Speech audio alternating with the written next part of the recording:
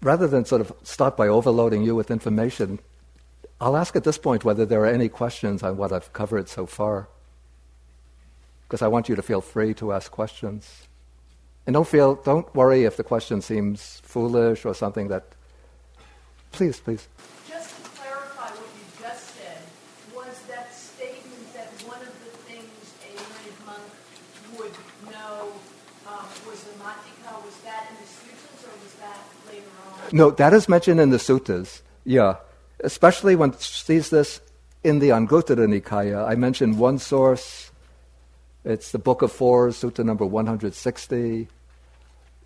Here the Buddha is speaking about those things that contribute to the long lifespan of the Dhamma.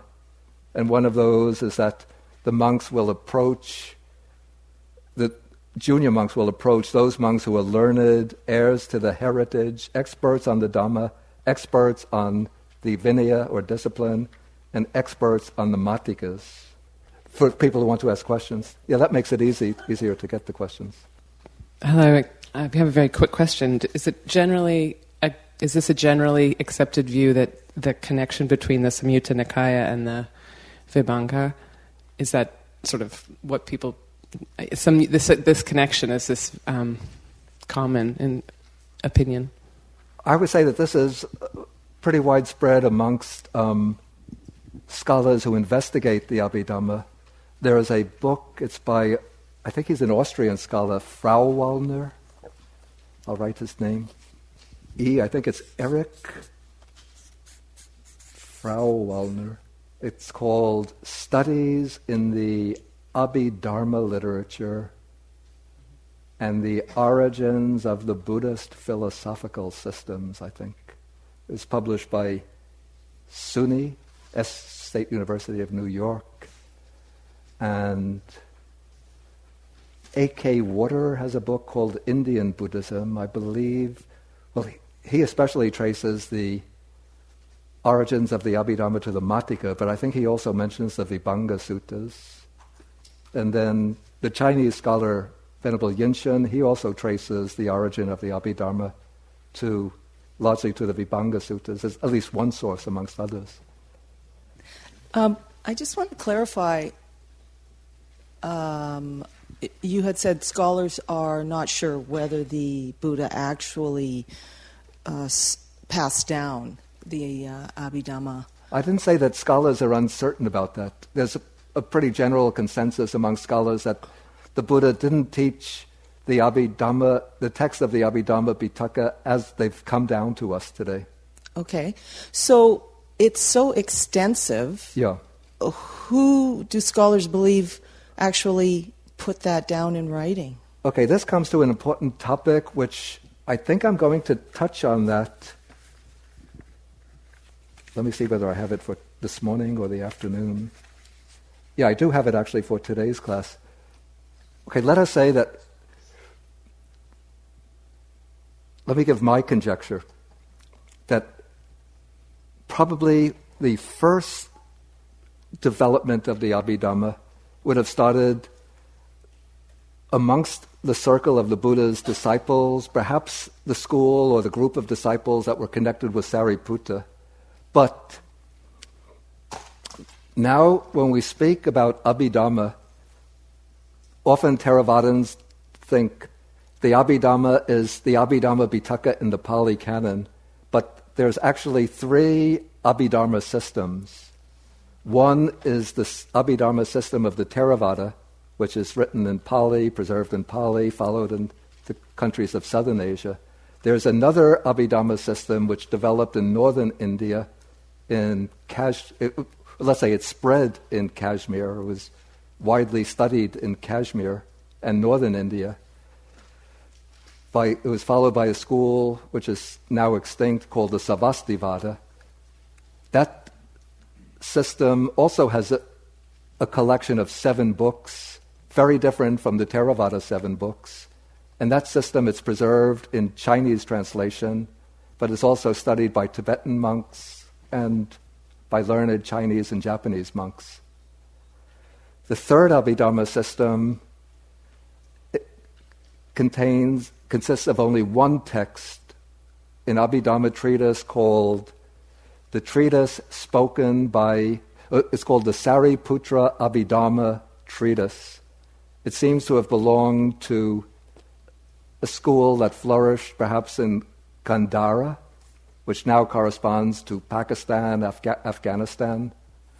It's preserved only in Chinese translation, in a somewhat strange style of Chinese, a little difficult to understand.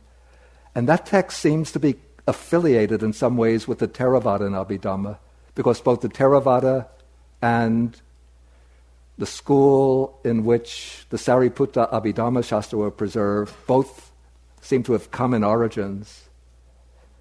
Okay, so this indicates the fact that there are three Abhidhamma systems which are quite different from each other, indicates or suggests that there could have been a very primitive, very elementary Abhidhamma system which formed the nucleus of these three different systems which would have evolved and taken their own separate trajectories as the different monastic communities spread to different parts of India and settled there.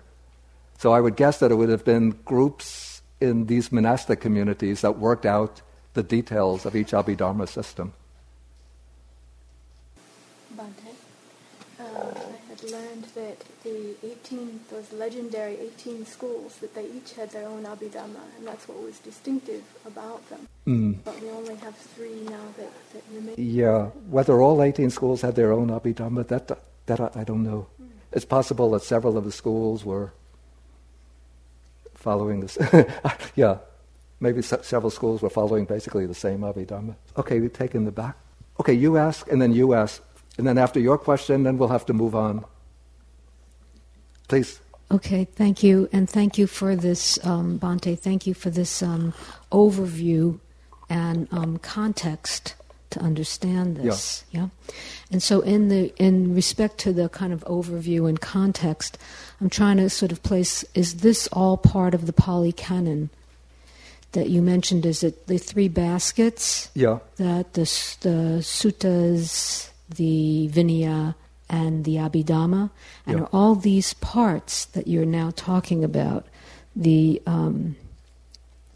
Matikas and the commentaries and the summaries? Right. Is that all part of the Pali Canon as well?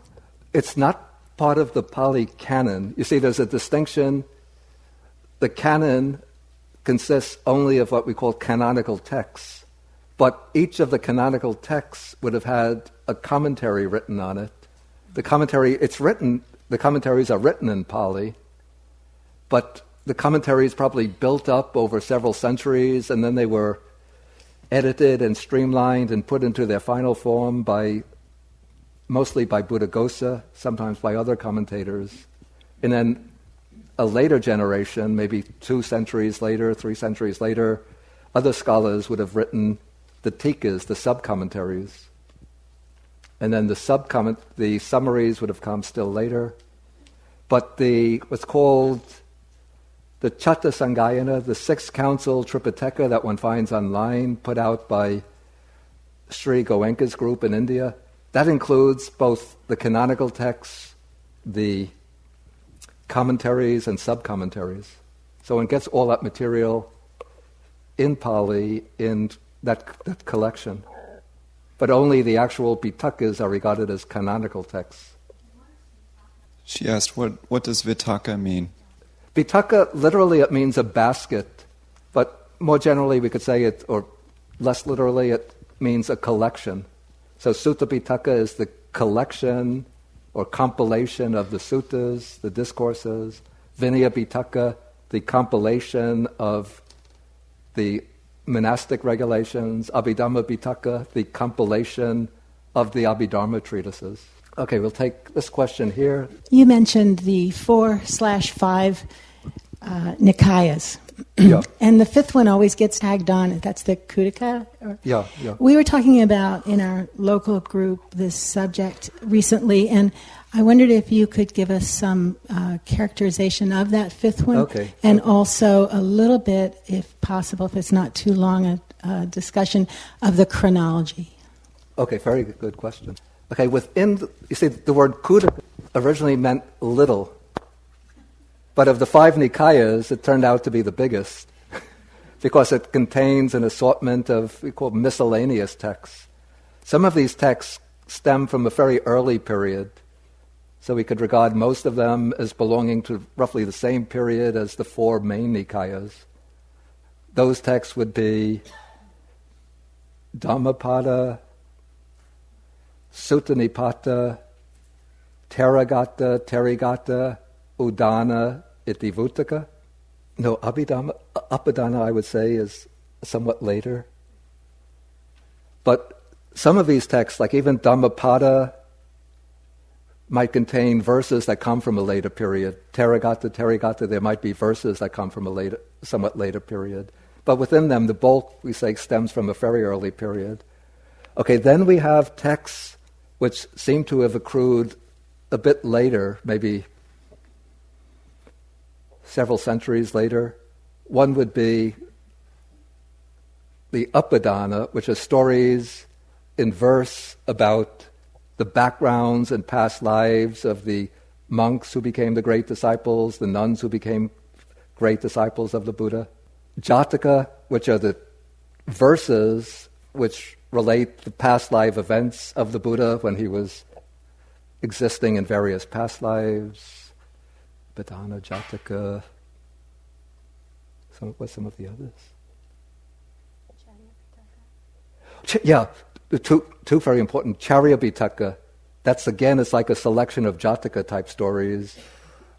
Then Buddha Vangsa is the story about how the person who is to become the Buddha Gautama formed his first vow to become a Buddha, and then what he did during the careers of the other Buddhas.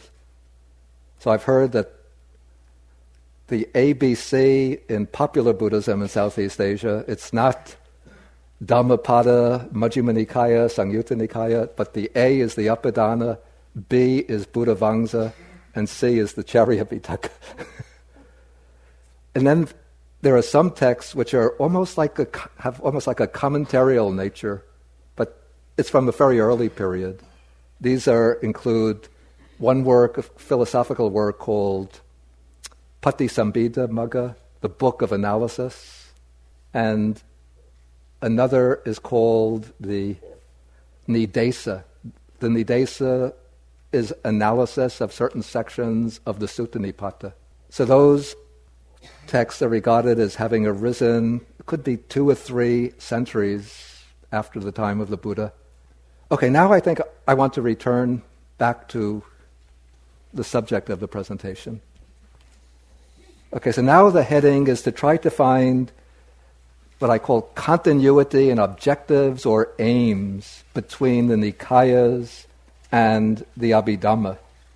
And now if you remember the Buddha's first discourse on the 4 Noble Truths, the Buddha, after explaining each of the Noble Truths, he goes on to make a statement about each of the Noble Truths. Do you remember? The first Noble Truth, what is to be done with the first Noble Truth? Exactly, to be fully understood. Pariññeyang. Dukkhaṃ sacchaṃ pariññeyang. The truth of suffering is to be fully understood. The truth of the origin of suffering. What is the function or task regarding that truth? I heard it coming from this direction. Now it's coming from several directions. To be abandoned. So you have to eliminate the truth. The origin of suffering is craving, so that has to be abandoned or eliminated. The third Noble Truth, what is to be done with that? To be realized, to be experienced, known, to be experienced, to be realized. And the fourth Noble Truth is the path, so what is to be done with the path? To be developed, to be cultivated. Now, we could see from the concerns of the early Abhidhamma that they are, the founders of the Abhidhamma are, the way I say it, they're constructing the Abhidhamma according to the pattern of the tasks set for the 4 Noble Truths. particularly first, second, and fourth. Since the third truth, which is Nibbana, is to be realized, one doesn't really have to say very much about that. It always enters into the Abhidhamma system mainly through negation of the characteristics of the other noble truths. So, I have to jump ahead a little bit here. Okay, so the truth of suffering, so when the Buddha is explaining the quintessence of the truth of suffering, as we saw later, he explains this to mean the five aggregates which are subject to clinging. Those are the objects of clinging. And so to break that clinging to the five aggregates, one has to understand them. And understanding the five aggregates, the way it's expressed in the sutta, means that one understands the nature of each aggregate, what it is. One understands its arising, how it arises, and how it passes away. And this is also stated with regard to the 6 internal and external sense bases, to understand what they are, how they arise, how they pass away. And so the Abhidhamma, what it is undertaking, is a very detailed and exhaustive examination of the five aggregates, looking at them from many different angles. Some would say from too many angles, but probably at an early period, the examination of the five aggregates was simpler and more concise. But as time went on, complexity set in and the system came to be developed and elaborated from different perspectives. Okay, then the origin of suffering is, we would say, what is the origin of suffering? Craving, and even deeper than craving, it's ignorance. So we could say ignorance and craving are the root causes of suffering, and the task for this second noble truth is to abandon ignorance and craving. And to abandon ignorance and craving, one has to know all of the factors that arise in association with ignorance and craving. And those factors come to be grouped together. They come to be incorporated into different sets of groups which fall under the general designation of defilements. So we call them kilesa. So we have different groups of defilements. We have 4, word very difficult to translate, asavas. Venerable Nyanamoli had used taints, which I kept in the translations that I did. I don't really like it so much. But I would maybe use now influxes, things that flow in. We have other defilements are called floods, bonds, hindrances, latent tendencies, fetters, and so on. Many lists of these sets of defilements. And these are just mentioned in the suttas. But what one finds in the Abhidhamma is these sets are broken down into their the factors are already mentioned in the suttas, but each of the factors is given a formal definition, and so you get to know in quite detail what each of these factors is. And then in order to eliminate the defilements, to eliminate the cause or origin of suffering, one has to develop basically the Noble Eightfold Path. But the suttas mention various other factors that are also, almost equivalent with the Noble Eightfold Path, other factors that have to be developed. So what are some of these other factors to be developed? That's being too specific now. We want to get the broadest category. 37 bodhipakkhiyas. And so that's the 4 foundations of mindfulness, 4 right efforts, for memory is getting bad.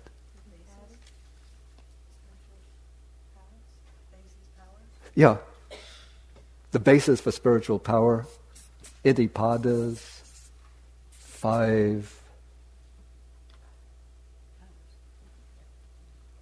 what? Right. You say the 5 faculties, then the 5 what? Powers, 7 enlightenment factors, then 8 path factors. So we have 37. So what we find again in the Abhidhamma is often the analysis, detailed analysis is made of these 37 Bodhipakkhya Dhammas. Again, they're treated both from the standpoint of the suttas, using sutta formulas, but sometimes treating them in more detail, and then using the distinctive analytical system of the Abhidhamma to explain them. Okay, so in this way we could say at an early period, finer, more detailed explanations were given of the factors to be fully understood, 5 aggregates, 12 sense bases, 18 elements, more detailed explanations of the different classes of defilements, formal definitions are given, the factors of the path are analyzed in greater detail.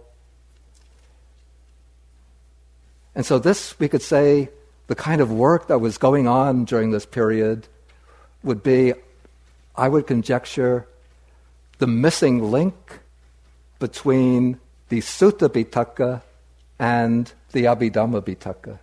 This is in a way, it's something of a mystery to Buddhist scholarship, that we have the Nikāyas, which are regarded as the oldest strata of texts, the Abhidhamma Pitaka, which generally it's dated maybe the earliest, the 3rd century. So what was going on in this period between the Nikāyas and the Abhidhamma? Of course, monks were meditating and achieving realization, but there were other monks who were disposed to a more analytical investigation of the teaching, who wanted to understand its implications,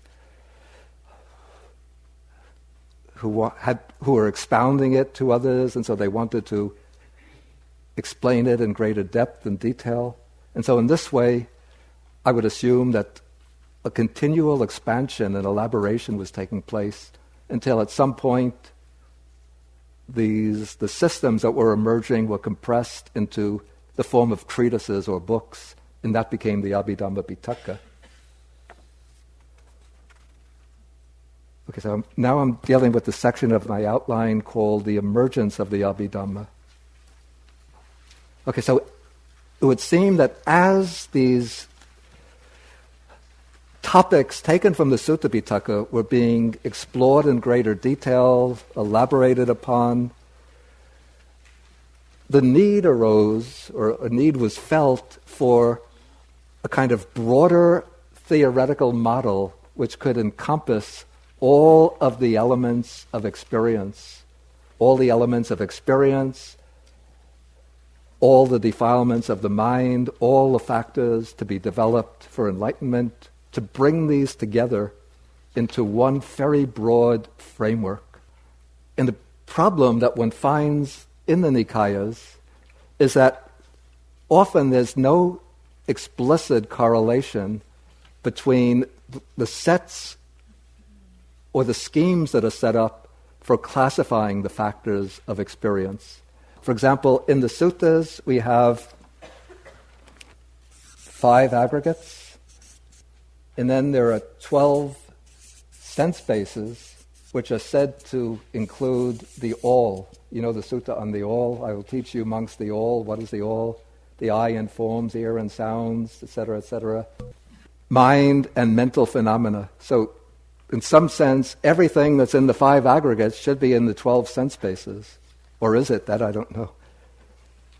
Then there are the 18 elements, which include 6 senses, 6 objects,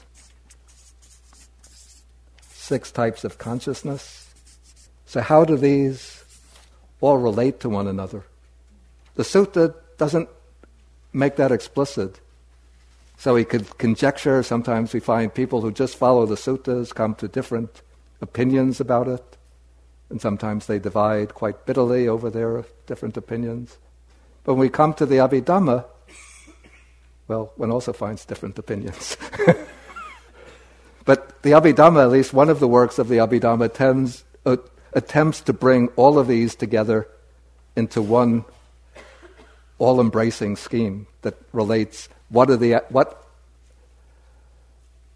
the form aggregate, which sense bases belong to the form aggregate, which elements belong to the form aggregate, where do the aggregates, feeling, perception, volitional activities, where do they belong amongst the sense bases, amongst the elements? So we could see that, these later generations of monks were exploring these issues. And when I say monks, probably nuns were also exploring, but let the word monks serve. Because there's a poem in the Therigatha, right, where a junior nun says that I approached the elder nun so-and-so, and she taught me the aggregates, the sense bases, and the elements. She approached Patachara, right. Okay, then what happens in the Abhidhamma is that certain categories found in the suttas come to be expanded. Particularly, this is the Sankhara Khanda, the fourth aggregate, which is the one which usually puzzles people the most.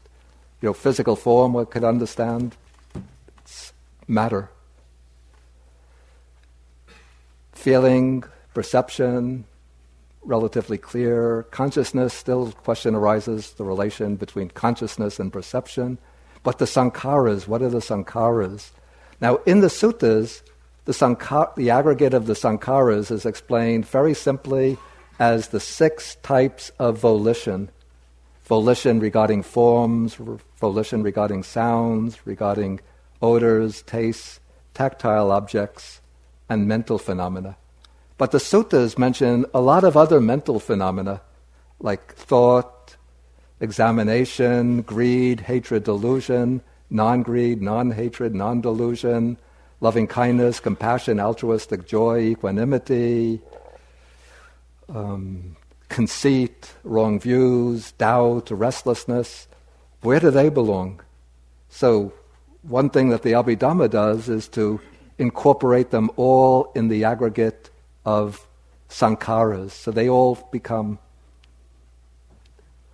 modes or forms of the sankhara aggregate.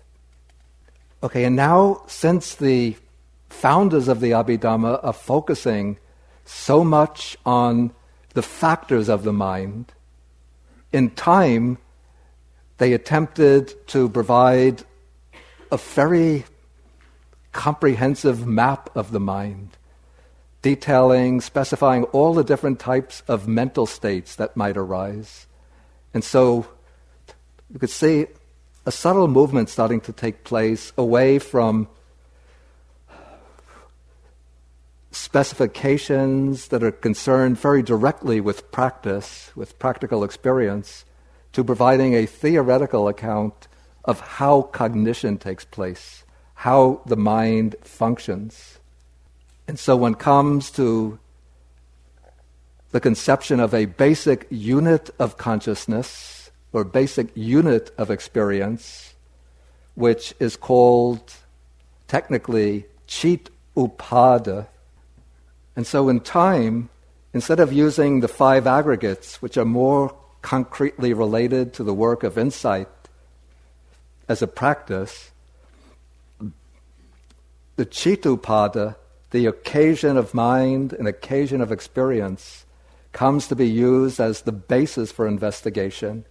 And then the task that the formulators set for themselves is to specify the various factors of mind, or let's call them mental factors,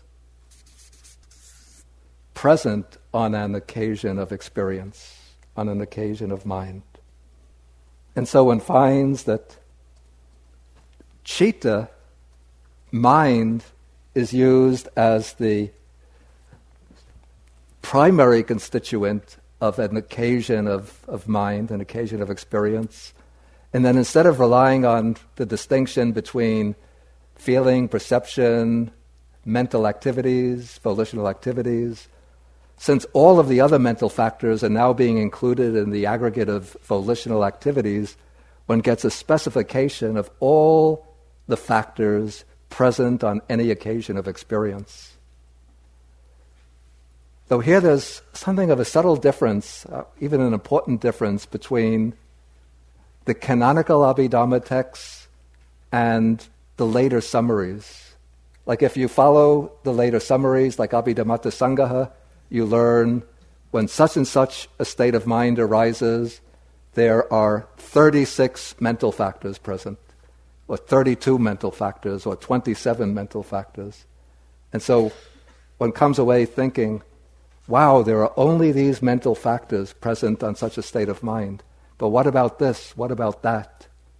But the canonical Abhidhamma is more open than the later summaries. It's not so much a fixed and closed system, because after it enumerates the factors that are present on any occasion of mind, it always adds the phrase, in Pali it's yeva panna, which means whatever else. Excuse me? At all. Yeah. Whatever other factors might be present on that occasion, all those belong to this state of mind. So it leaves the door open to bring in other factors that the text itself doesn't mention. Yeah, maybe it's good if you if that floating microphone is around.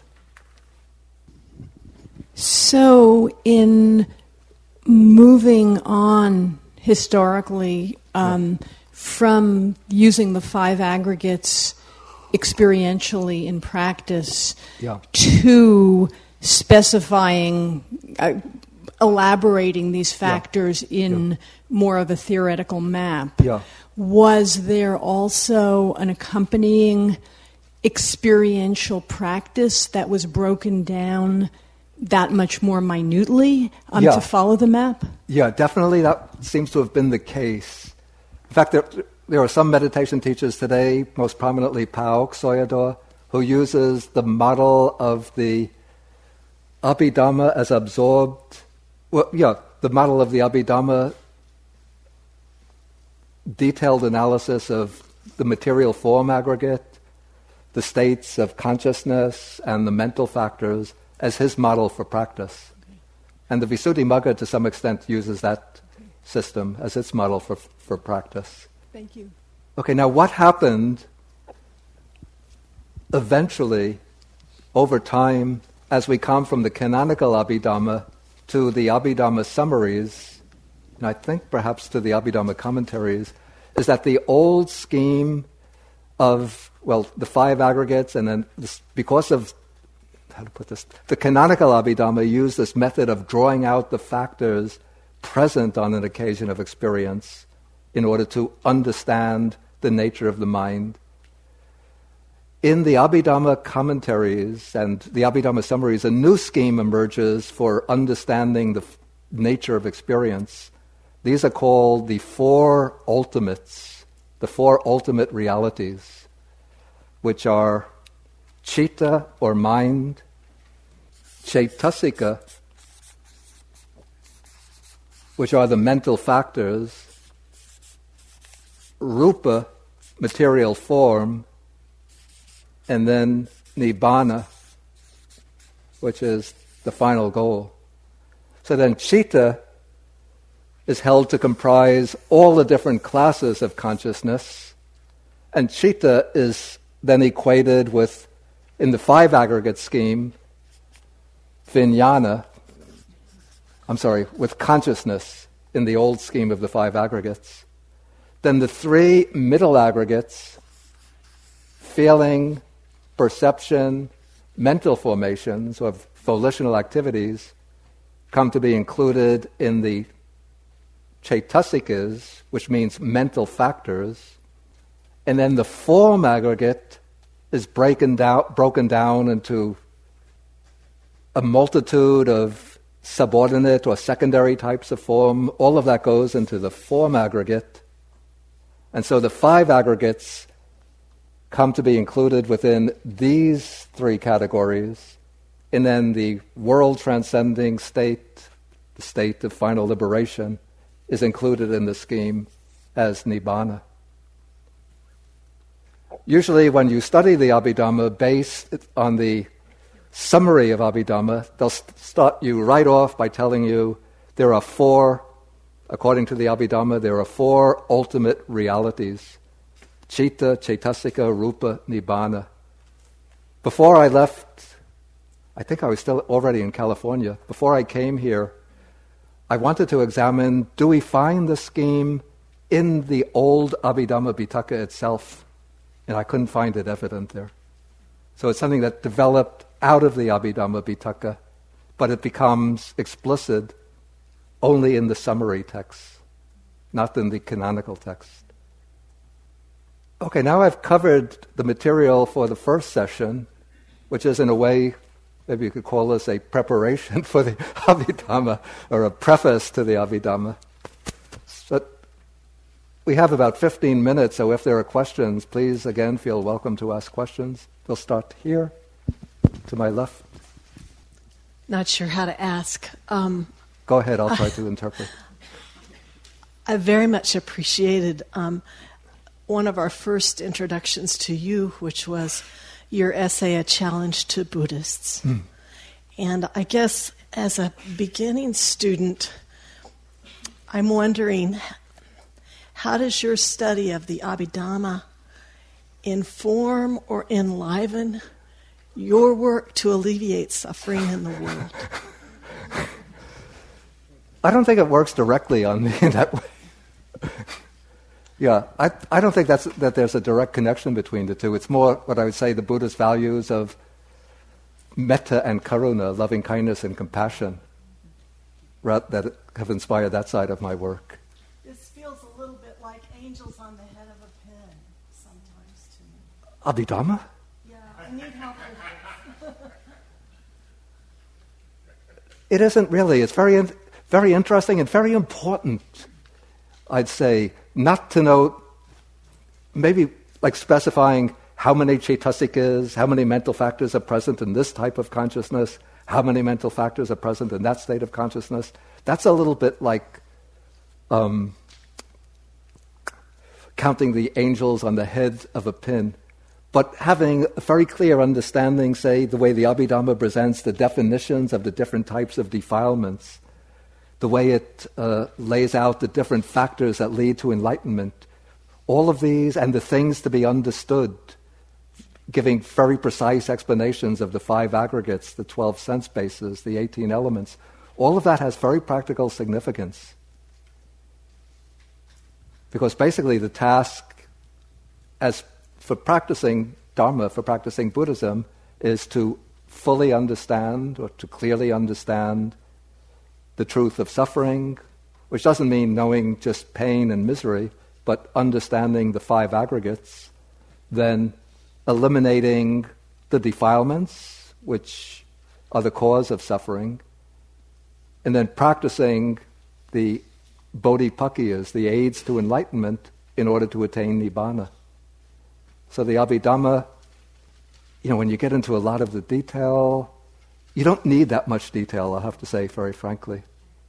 But to get the broad contours of the Abhidhamma, to see the points that it's driving at, could be very helpful in the practice in that respect. Yeah, this gentleman right here with the blue jacket. I'm surprised that there's as much disagreement as there is in terms of basic Buddhist principles. I would have assumed, of course not just a guess, that beings that are considered to be realized would have more agreement, more on this, and I guess there's a secondary question around the idea that there is an evolution to understanding. Yeah. And So I'd love to hear your comments on that. Okay, let's take each one in turn. I think it's quite possible for enlightened people, I don't know whether I would use the expression disagree, but they would look at things from different angles and interpret from different angles, because we all have our own distinct individual temperaments, our own sort of predispositions to interpret and to understand. And so even amongst the direct disciples of the Buddha, well, if you take that sutta that I mentioned earlier, it's called the larger discourse in the Gosinga forest. Sariputta asks each of the monks, what is your conception of the ideal monk? Then each one explains differently. So Ananda will say that here a monk is learned, erudite, one who knows the Dhamma well, and he's able to teach and expound and elaborate the Dhamma, speaking to the four assemblies. So Ananda has his disposition. Then another monk named Revata, here a monk is a forest dweller who lives in solitude and seclusion and delights in the deep states of meditation. Mahamoggallana explains the monk who's able to discuss with another monk on the Abhidhamma, questioning and answering. Mahakassapa explains that the monk is the ideal monk, one who practices the ascetic practices. So naturally there are different dispositions, different ways of understanding things. And they can be complementary, not necessarily contradictory. Okay, and then as to the development of understanding, I think this would be something that was already taking place during the Buddha's lifetime. We could see, if we look through the Sutta Pitaka, that there are suttas where the monks will meet together, then somebody will bring up a saying of the Buddha, and they'll ask, how do you interpret this saying? Then each will explain in his own way how they interpret the saying. Here there's disagreement, and their explanations will be each explanation will be something original to that particular monk. He's not just repeating something that he's heard from the Buddha. So this would be the seed for elaboration, that they're trying to bring out the significance of the Buddha's statement as that statement has taken root in the soil of their own mind and is germinating within the garden of their own mind.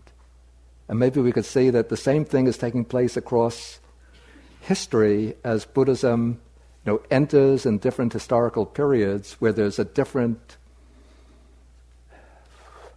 predominant mode of thought, different ways of seeing things, different ways of approaching experience. Then the Buddha's teaching will start to blossom in new ways, unexpected ways.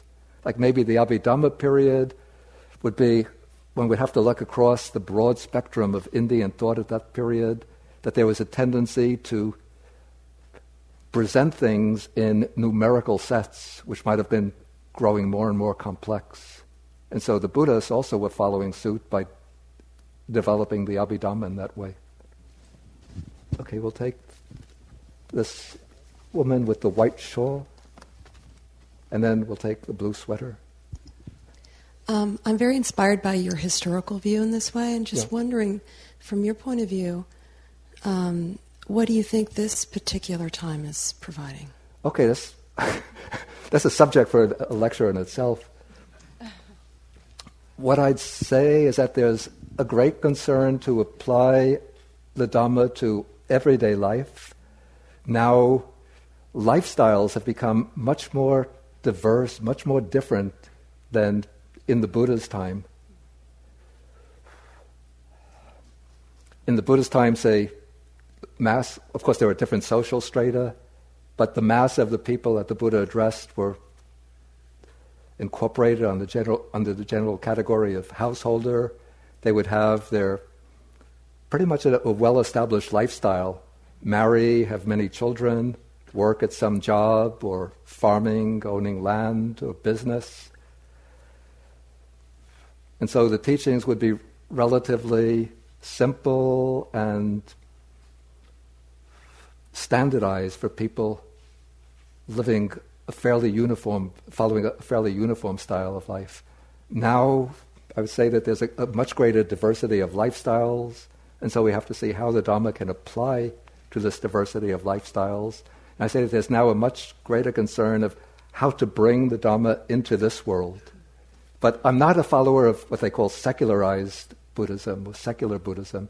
I still always believe in the importance of, I call the transcendent element in Buddhism, and the religious dimension. But I think that there has to be some effort to not to regard life in the world and life in the Dhamma as two spheres which are quite distinct from each other. And certainly I don't think the Buddha treated the Dhamma in that way.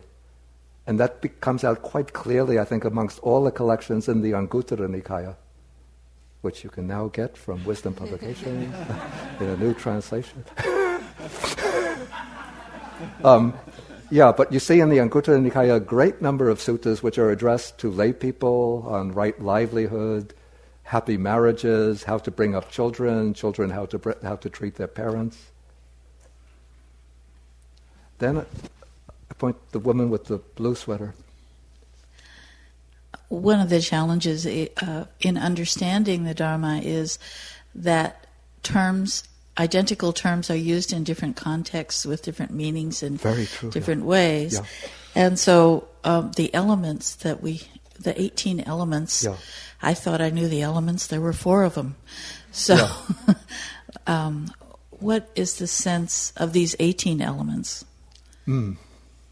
Yeah, the word dhatu, that's here translated element, also refers to, we speak about the 3 realms, the sense sphere realm, fine material realm, or form realm and formless realm is the same word, dhatu. Now we have the 4 elements, which are 4 material elements.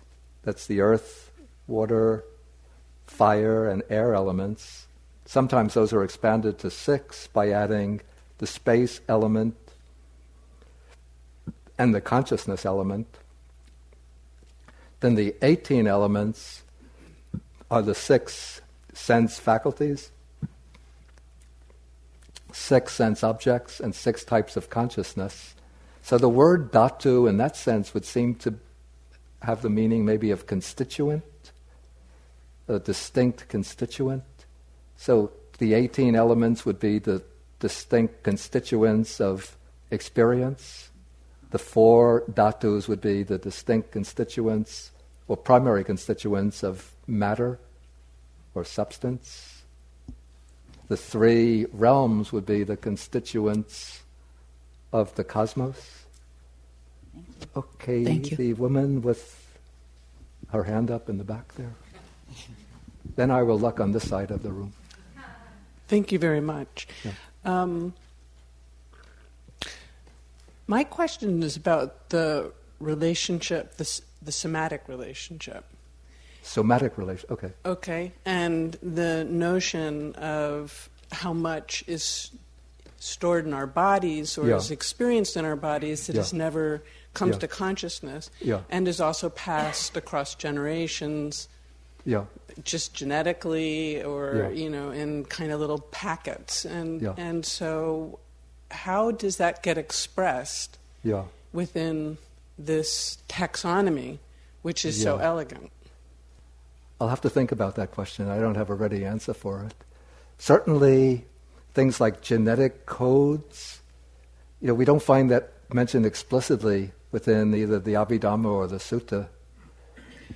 But even at a more gross level, the somatic relationship. I mean, is that one of those emergent qualities that is, in part, the time that we live in?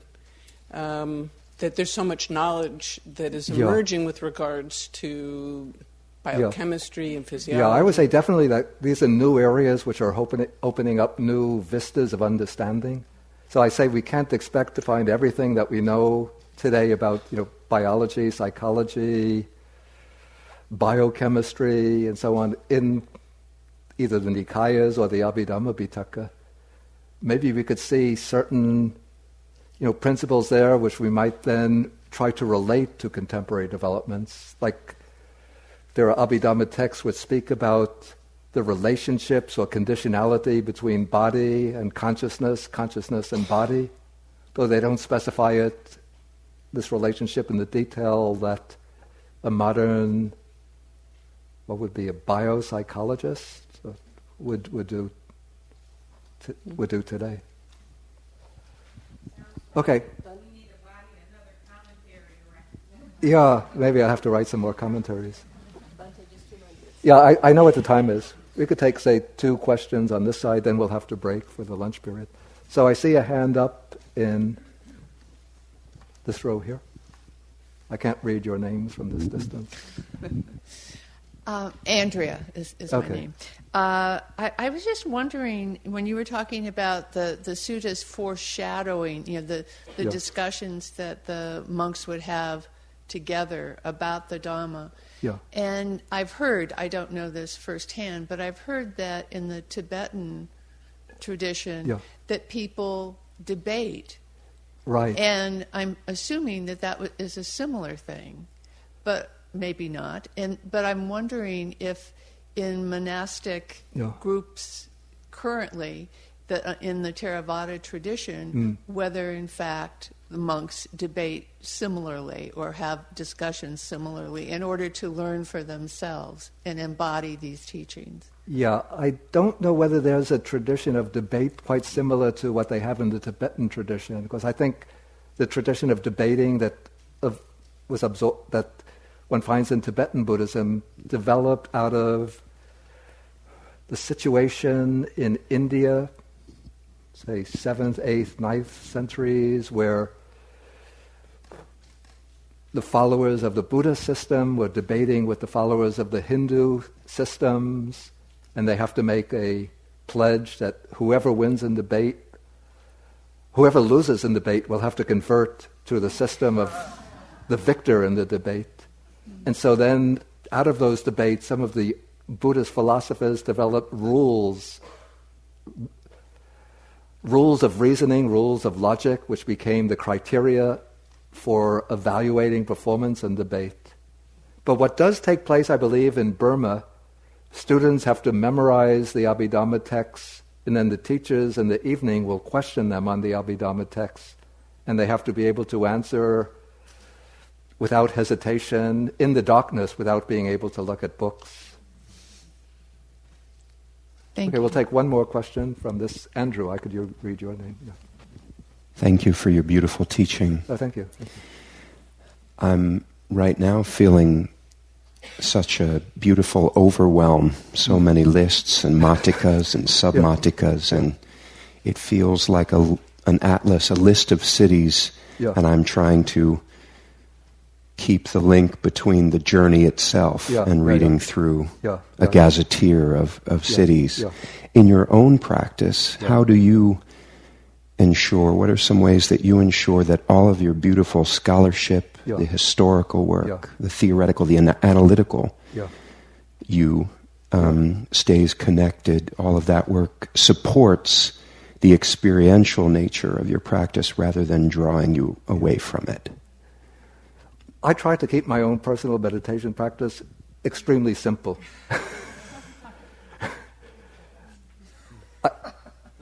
I don't rely on the complex lists and diagrams and matikas and so on from the Abhidhamma, but I do know from the Abhidhamma, well, particularly from the suttas, but as elaborated in the Abhidhamma, what are the factors like the defilements? And sometimes one could see states that one would consider defilements that maybe are not treated so explicitly in the Abhidhamma. Maybe in my case, impatience. There is mention of worry and sometimes a little bit anxiety, not treated explicitly in the Abhidhamma. But I try to keep things simple rather than to get carried away by waves of thought. Okay, knowing what states are defilements, what states are bodhipakkhya dhammas, things that are aiding enlightenment. And I use largely, since I have a religious temperament, a process based upon using saddha or faith as a starting point to develop energy and mindfulness. and then cultivating energy and mindfulness in unison. Inspired by faith and then moving towards what are called panya, or insight. But you guys don't keep things simple. First one has to go through the complexities, then simplify. Okay, I think we have to break now for the lunch period. Then we come back. So, wonderful morning all the way around, huh? And thank you for those very insightful questions. It was really, I celebrate this for the people who will listen to it, from Dharma Seed, because your questions help made it relevant for those who will listen from a distance. So thank you for that. The rest of the morning consists of at this point, a 10-minute break for walking or stretching or bathroom break, and then we're going to have you come back in and sit. And we'd like to have a practice leader because we have to, as you can see, these days are a little more complicated, and we have to have a teacher meeting here at this time. So will you lead the sit? Thank you very much. So a 10-minute break. We're still in silence, and then come back in and sit. And I know some of you may go, oh, it's a good time to go for a walk before lunch or something. But you've received a lot of information here, and it's a kind of inspiring information. So I would encourage you to sit with it.